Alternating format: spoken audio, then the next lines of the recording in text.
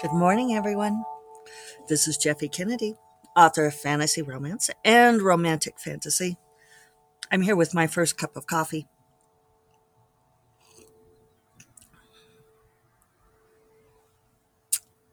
Delicious.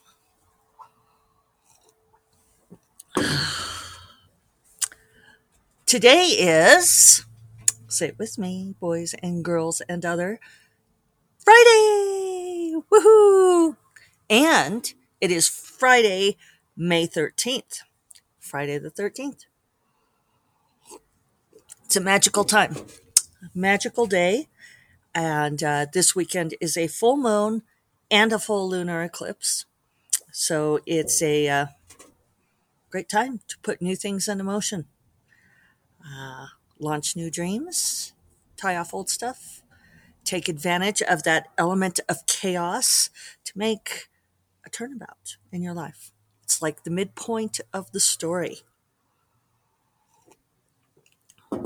Speaking of which, I have completed the revision so far of the Storm Princess and the Raven King. I've got something like 76,000 words on it. So in the neighborhood of 20 to 25,000 to go to lay down in the next week or two, really two, plus a little bit of time to revise those last 100 pages or so is about what it works out to. I wonder if that's exactly right. Well, ballpark. A little bit less than 100 pages. Yeah, because it's the last 25%. I passed the Act 2 climax, and yeah, it's now racing towards the end, I hope.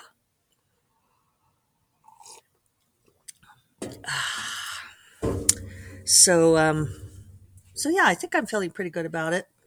And then I'll do my out loud proofing and see how that works. I might just sit out here in the grape arbor and read aloud to myself. That'll be entertaining. I wonder how long it'll take. I'm planning on spending like 2 really intense days doing that. Do we think that's enough? Maybe.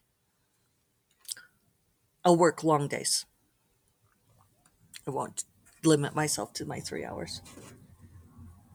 So, right now I'm feeling good about it. I do have to do 3,000 words a day to get that done.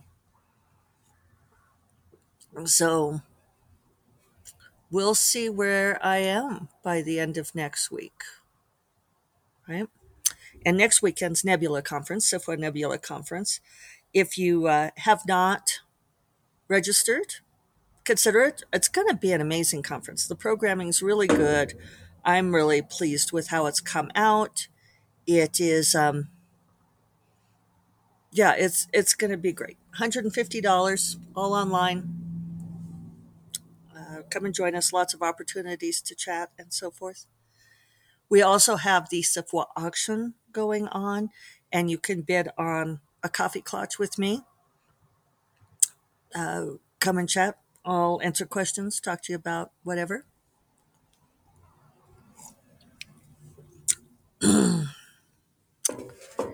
And thank you in particular to Megan Sienna Deutsch for giving me some talking me out of my tree yesterday with the comment on Instagram. I appreciate that, Megan.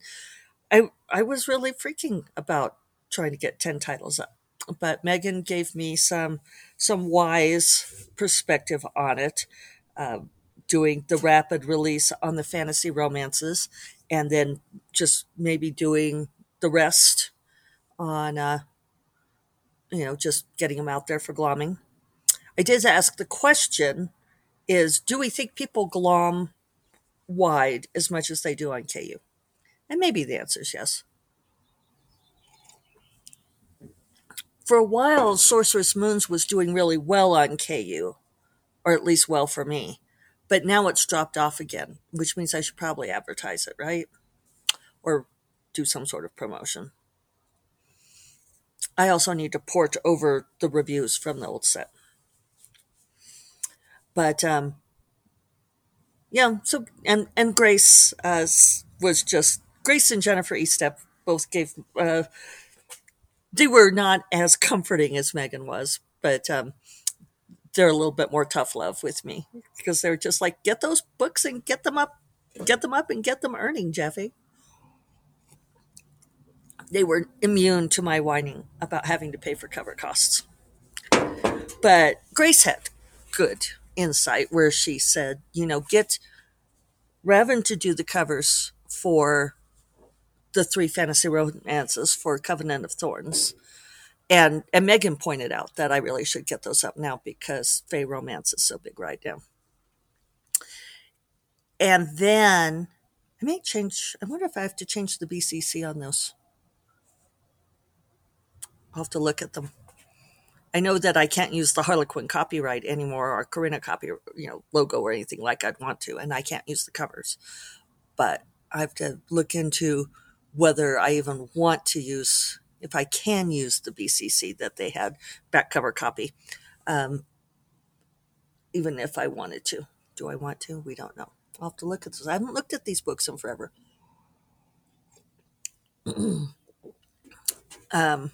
Megan suggested that I could do, while Revan's making a cover for the first book, that I could hire someone to do a line edit of that first book to fix whatever is bothering me.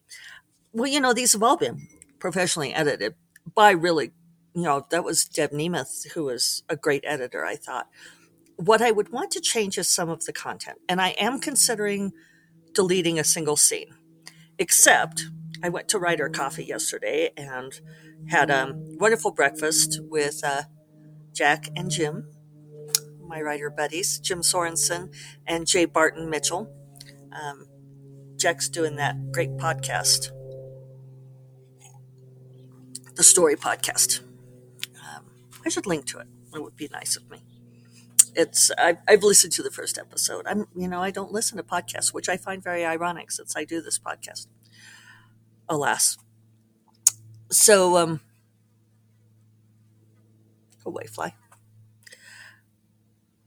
Oh, so Jack and Jim had good insights on it because Jim in particular, because he pointed out, he said, if you take out that scene, there are going to be people like him who will inevitably go back to the original to try to figure out which scene was deleted. So I'm only calling attention to it. And I think he has a legit point there because I would do that too.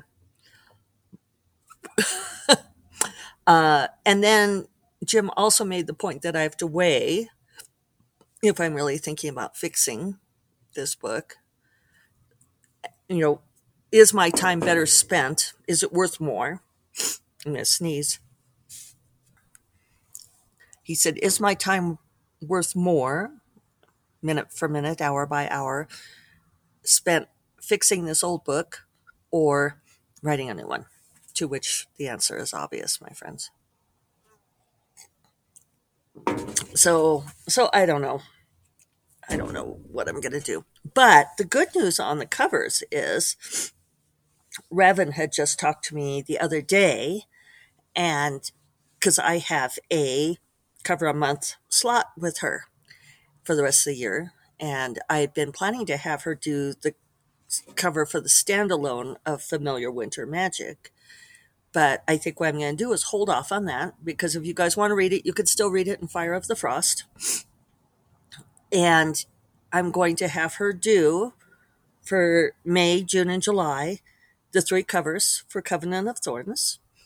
And then my one concern is I'm going to try to come out with that Bonds of Magic book number 4, as yet untitled. And I'm hoping to have that out by the end of August. And my slot with her is the latter half of May.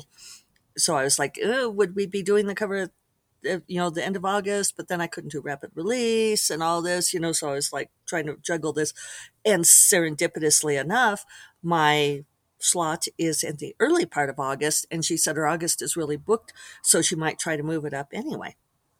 So I'm just going to get her the information for all 4 of those covers, and we'll do bing, bang, boom. And I'll be forking out a bunch of money. The other thing that's going on is, I mean, the good news, bad news. Great news is Gray Magic is now available on audiobook. Woohoo! So that whole series is available on ACX. The weird and annoying news is that, like book two, Bright Familiar, they have put Gray Magic in erotica, which it's not erotica. I mean, it's hot, it's sexy. So this is something else I'm going to have to address because I asked them to take Bright Familiar after erotica, and they did not. First book is not in erotica. So I'm sure that like the AI tags certain words or something like that. I doubt that a person's listening and doing that. Unless I'm wrong. If any of you know how this ACX categorization thing works, let me know. But I think I'm going to have to like get a person and argue with them about it.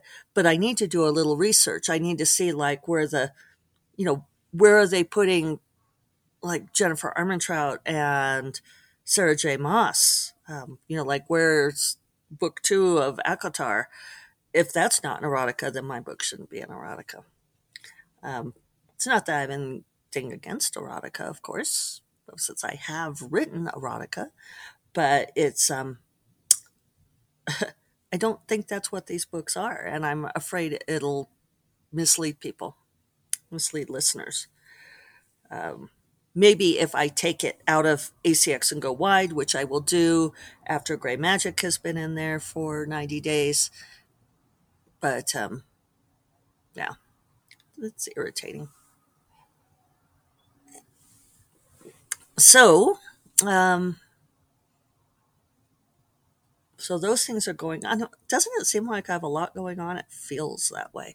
I mean, I guess it's all good things, champagne problems, right? Um, yeah. So there was one other piece of news I was going to give you guys, but I don't know what it was now. Yeah, I don't know. Yeah. Well, for those of you who follow me on like Facebook or Twitter, I did put up yesterday my new Chinese proverb where, and many people asked me about it, saying, uh, Mary Robinette commented on my Twitter saying, "Oh no," and this raises questions. I was like, okay, yeah, because I said she who puts ice cubes in her pocket will receive a unpleasant surprise, something like that.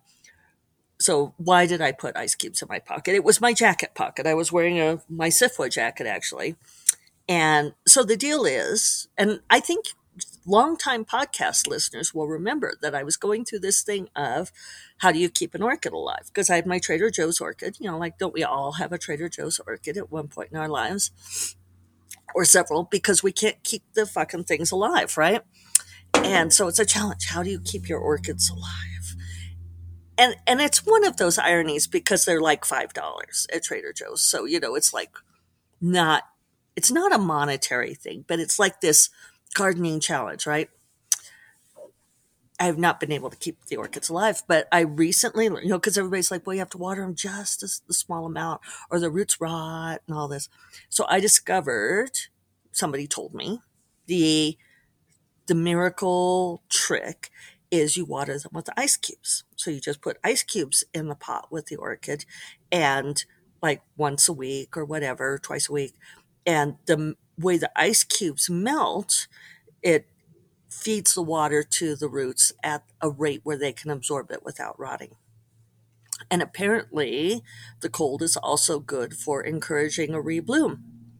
So my Trader Joe's orchid I have kept alive and it rebloomed. Um, and I think I posted pictures. I was very excited, and the blooms have lasted. It's a very happy orchid. So what I do is I don't have a super regular schedule on watering it, but the way our ice maker works is sometimes. Does everybody have a fridge ice maker? For those of you who have fridge ice makers, maybe ours is substandard, but sometimes it spews ice cubes on the floor, right? So when ice cubes spew on the floor, I take them and I put them in the orchid. It's recycling, right? Conservation of water and all of these things. So yesterday I was getting another glass of water and I had several things to carry back to my office, and there were ice cubes that had spewed onto the floor, and I didn't have enough hands to carry the ice cubes and all my things. And it's not like I'm going to make two trips. So I stuck the ice cubes in my pocket because I thought, well, it's just from here to there, right? Walk from the kitchen to my office. It's not far. I could have made two trips, but let's not get crazy here. So inevitably, I forgot by the time I got to my office that I had the ice cubes in my pocket, which is a neurophysiological thing. Have I mentioned that to you guys recently? I know I've talked about it before, but there are legit studies that have shown that our brains respond to us passing through portals or gateways. And when we go from one room to another, we do an automatic wipe of recent short term memory. It's a way of clearing the trash out of our brains because it's kind of it's a survival thing, right? It's like our brains know that when we go from the kitchen to the office or we go from one place to another, that we don't need to retain all of the information about the place we were just in. So it does like this little cleansing wipe so that we can absorb information about the new space that we have moved into. It's protective, right? You want to be not thinking about the old space, but ready to react to danger in the new space or opportunities in the new space. This is why, and we all joke about it, and some people worry about it, but this is why very often when you go to get something in the next room, you forget why you were there. You forget what you were going for. Uh, what you have to do, the trick around this is like if you decide, if you're in the kitchen and you decide you want to get a pad of paper from your office, is just keep thinking about that pad of paper as you pass through the doorway. It totally works, you guys. I do this all the time.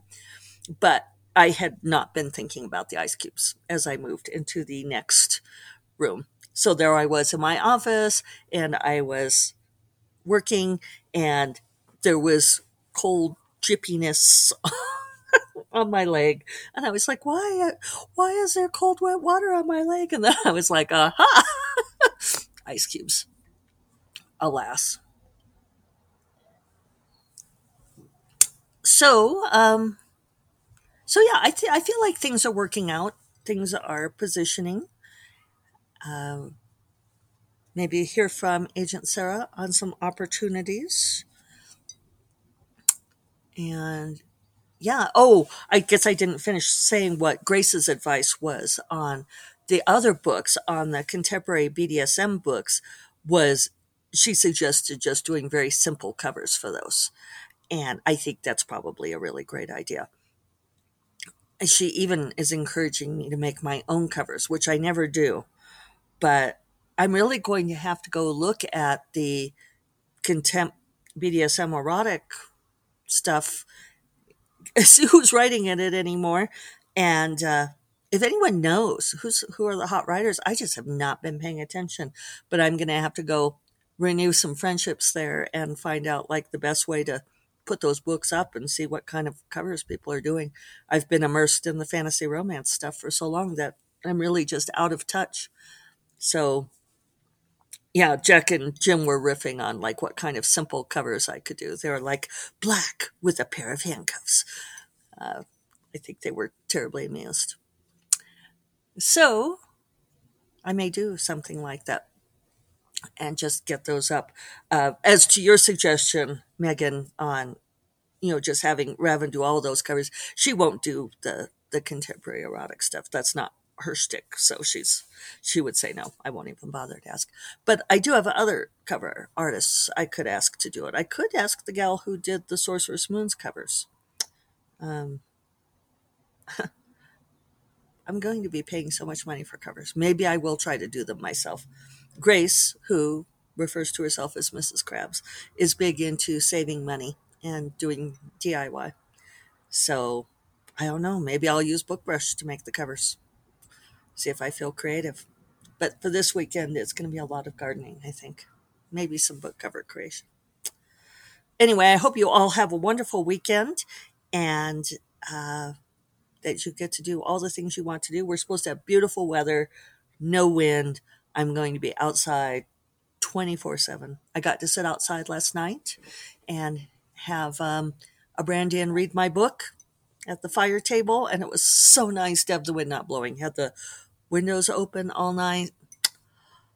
Such a relief. So, uh, you all take care. I hope it's a magical weekend for you. And I will talk to you tomorrow. Oh, no, not tomorrow. What am I saying? See, that's that tape recording. I just went into auto mode. I will talk to you on Monday. You all take care. Bye bye.